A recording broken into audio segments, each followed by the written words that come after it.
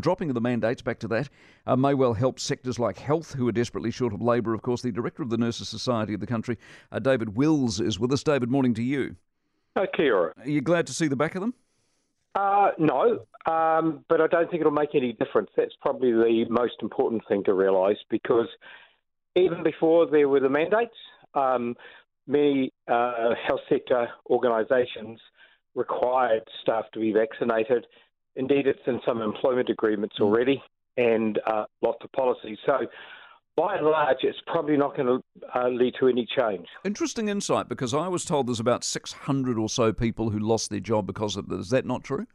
No, the number of nurses is much smaller, and in the context of the total nursing workforce and health workforce, it's a relatively minor number.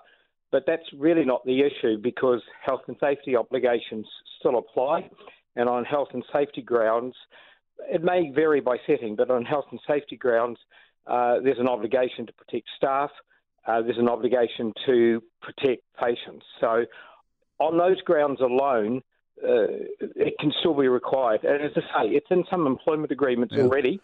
As a requirement. Was that whole story then blown out of proportion? Because I can't tell you how many people have texted me going, every time we hear there's a sector short of people, well, why don't they drop the mandates and there are hundreds of people who can go back to work? You're saying that simply never existed, it wasn't true, and no one's actually lost their job because of mandates? I think you're largely right, certainly blown out of all proportion, because, as I say, it's a minority, and many of the people that were campaigning for that called themselves nurses, but weren't people with practicing certificates and such like.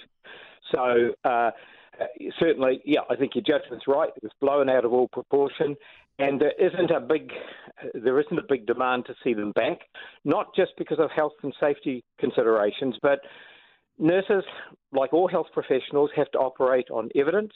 And so this is a judgment, and some people display poor judgment. David, appreciate your time very much. David Wills, who's the director of the Nurses Society of New Zealand. One of the scariest things you can hear as a parent is quiet.